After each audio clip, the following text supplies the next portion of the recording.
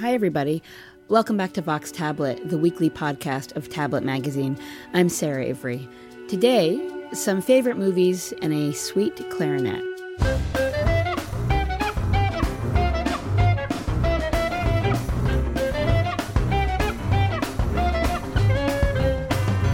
Clarinetist David Krakauer is best known and beloved for his klezmer music, though he works in other genres too, like jazz and classical and funk.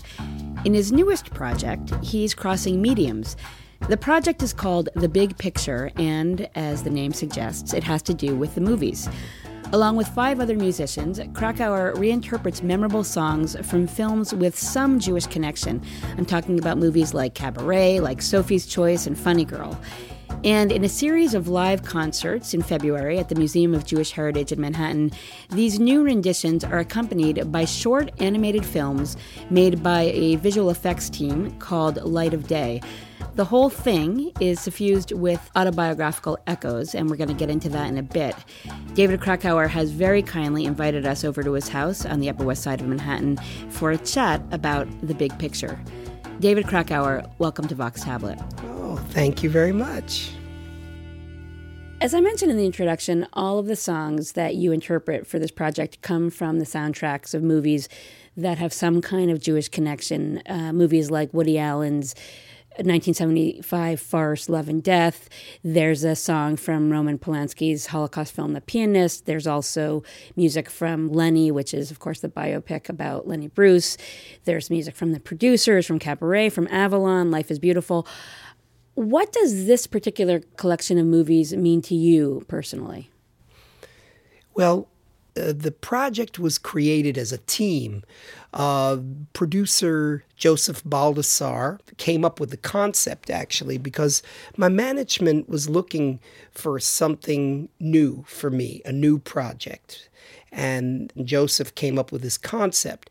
And so together we started talking about the films. Some of the films were my personal favorites. Some of them were his personal favorites. Some of them I actually discovered in the course of doing this project. We were trying together to tell a story with these movies. And, it was interesting because when I made the recording and I got the mastered version back and I listened from beginning to end, suddenly I was like, there's the story. There's the story of Jews in America. I mean, even though there are references to the Holocaust and things that happened in Europe, that, of course, had a huge reverberation for Jews in America. And I really felt like I was watching the story of my family sort of unfold before my eyes or before my ears. And it was quite moving to to hear all that together. So what is that story? Well, I mean, for example, Barry Levinson's film Avalon and the music The Family, which is Randy Newman's unbelievably beautiful and moving composition. The beginning of that film is a man arriving in America July 4th, 1900, and there are fireworks, and he thinks they're for him. And, that just resonated with my family arriving in the early 20th century, arriving at Ellis Island and making their way. My great-grandmother, who came from the Ukrainian town now called Lviv, the Polish name was Lvov, she was selling like buttons and thread to young women who were working in a factory. And she got a tiny, tiny little shop like right across from this factory. And the women would come in and buy this stuff. And she put one son through medical school, one son through law school. Absolutely incredible. And my great-grandfather was running errands on the Lower East Side. And he went into this shop and he was just bringing little things over, and they were making bed springs by hand, wrapping them around a piece of wood. Wow. And he was looking. He was a teenager, maybe 14, 15. He'd probably arrived 2 or 3 years earlier from Poland. And he's looking at them. And then the proprietor of the shop said to his workers, "Oh, don't let that dirty little Jew see what you're doing." So my great-grandfather, instead of being insulted, he said to himself, if they're trying to hide this from me, must be a good business. And that's the business he went into, making bed springs. And so this kind of courage and tenacity and strength of character, this is what seemed to be the through line through all of these films. And I thought, well, this is echoes of my family, and it's echoes really of immigrant families from any group that came over, or any group that was forced to come over, like African Americans.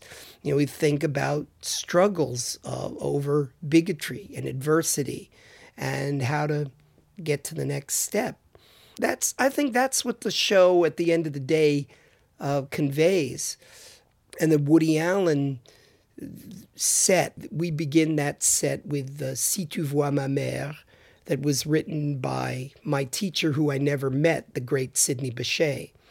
And Bechet was one of the great New Orleans jazz musicians who, along with Louis Armstrong, created the concept of the soloist in jazz. And when I was 11 years old, I heard a record of Sidney Bechet's, and that was it. I said, this guy isn't just playing his instrument, he's telling stories. And he in 16 bars, he hit me right in the solar plexus. I was like, wow, this is unbelievable. And so Woody Allen starts and ends Midnight in Paris with Bechet's music. And I was like, oh, I have to play this song. But I had to figure out my own way of playing it, so I came up with this kind of hip-hop version with beats and a funky guitar, and I'm very proud of that particular treatment.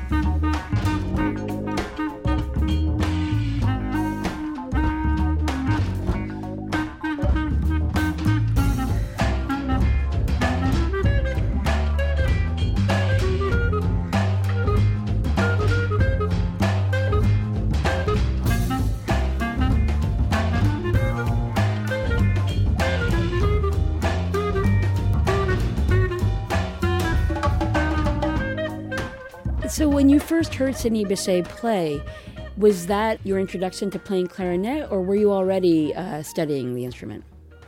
Well, I had already played the instrument, but not for very long. I started when I was 10, and I heard Bechet when I was 11. I heard this record of Sidney Bechet's. And I had heard the Rhapsody in Blue and the Creation of the World by Darius Milhaud. And so I had an idea of what the clarinet could do. But when I heard Bechet, it was like a whole other thing. It was like, oh, this is a medium of communication. This is a very intense and deeply personal voice. And so that was really incredible. And I know that Woody Allen is also obsessed with Sidney Bechet. And of course, he plays, when he's in New York, he plays every Monday night, and he plays New Orleans jazz.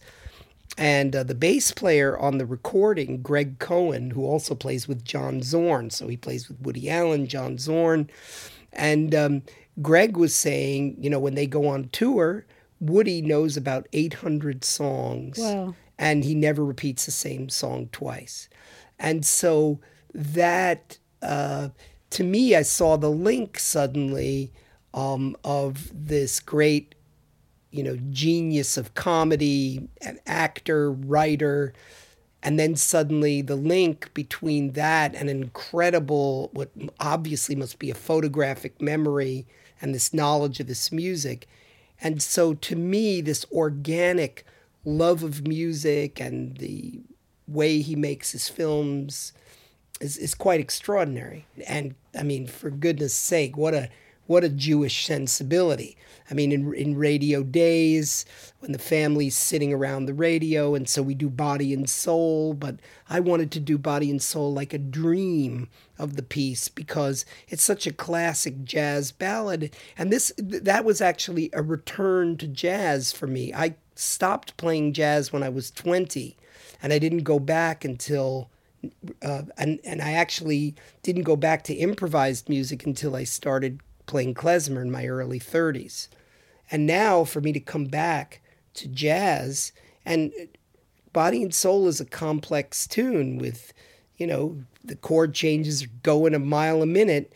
That was a big challenge for me but wonderful because, I have all the elements of being able to play jazz, but I didn't have the study that it takes. So, with this tune and probably with others in the future, it's going back to jazz for me. So this project has been an enormous, a kind of a godsend in a way, just taking me back to jazz, but in my own way. And after 25 years of creating my own language and my own voice that I finally found through klezmer.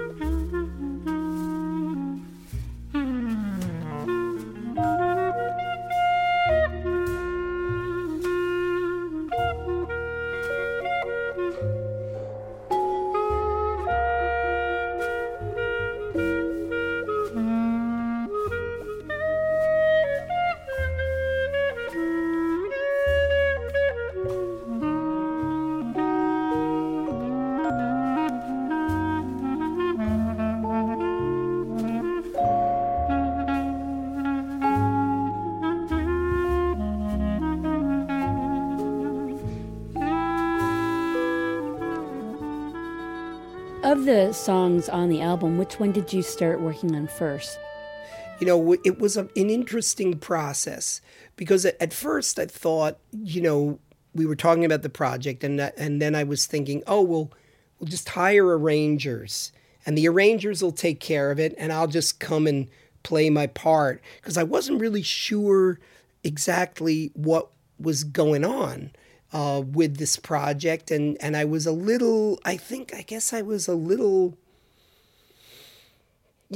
was nervous about it. And I wasn't quite sure how I would fit in exactly. Because normally I start with, let's say klezmer music, and then I do my own crazy arrangement of the folk song, But that's been my process, very, let's say, coming from deeply inside of myself. So then just like interpret these movie scores was a huge challenge.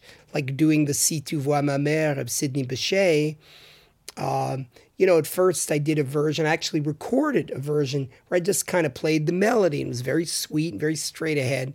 I was like, I don't like this at all. This doesn't feel like me. And I'd much rather hear Sidney Bechet play this, And then I went in and did this other arrangement.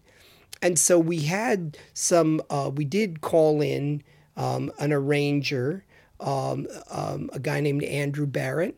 He did the beautiful setting of Avalon and of Willkommen. But then I started to say, okay, this is only one aspect of the project. I really need to be more hands-on. And I started to get more confidence about it. And so then I said there had been discussions about doing tradition from Fiddler on the Roof. And the first words that came out of my mouth were like, I don't think we should touch Fiddler on the Roof with a 10-foot pole. Why?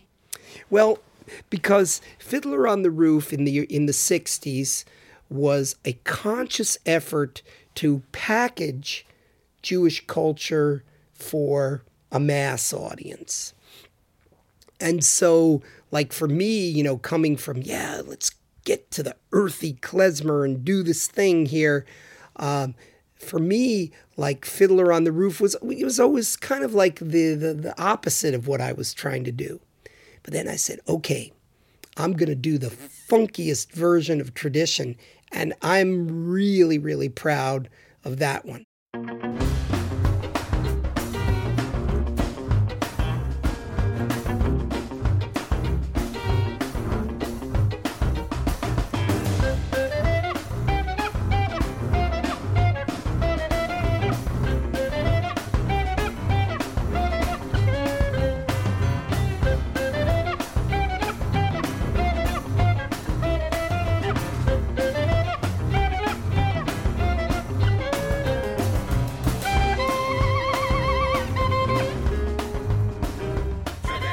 Did you go into this project thinking, let's add a visual component to it? How did the animation come into play?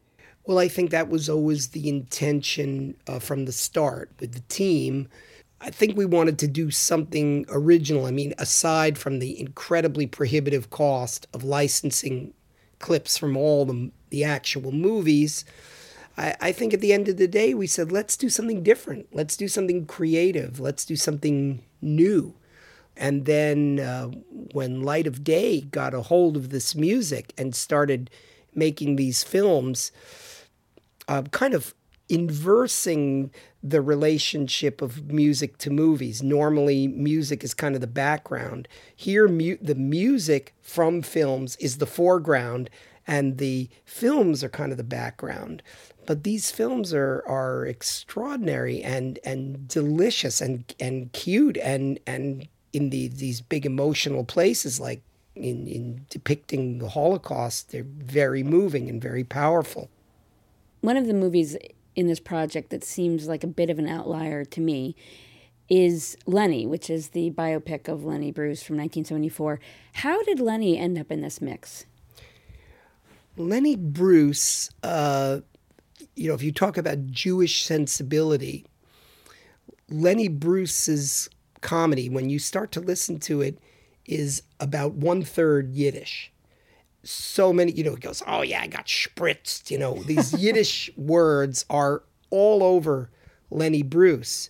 So Lenny Bruce, to me, I've been closely associated with radical Jewish culture. I made the first radical Jewish culture record on John Zorn's Tzaddik label. So John entrusted me with this, which I feel deeply honored and grateful to John for that, and so, but I always thought that the great visionary of radical Jewish culture,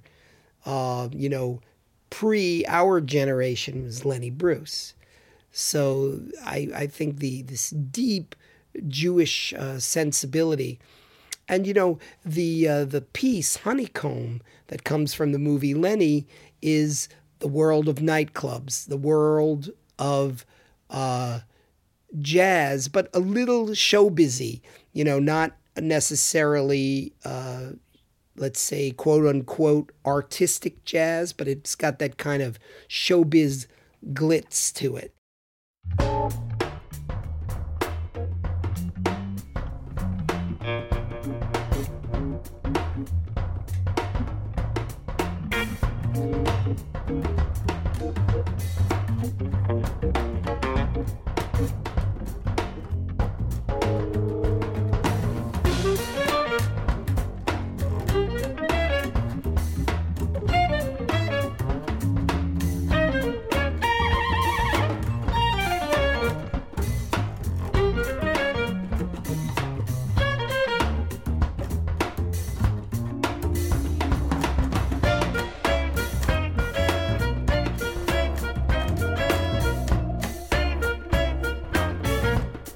David Krakauer, thank you so much for letting us into your home and for speaking with us. Oh, thank you, Sarah. Thanks so much.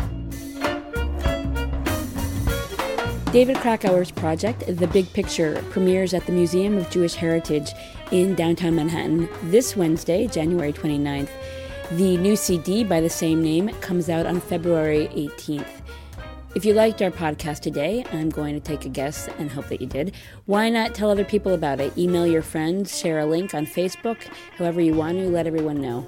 Vox Tablet is produced by Julie Subrin. I'm Sarah Ivry. We thank you very much for listening. We hope you'll join us again next time.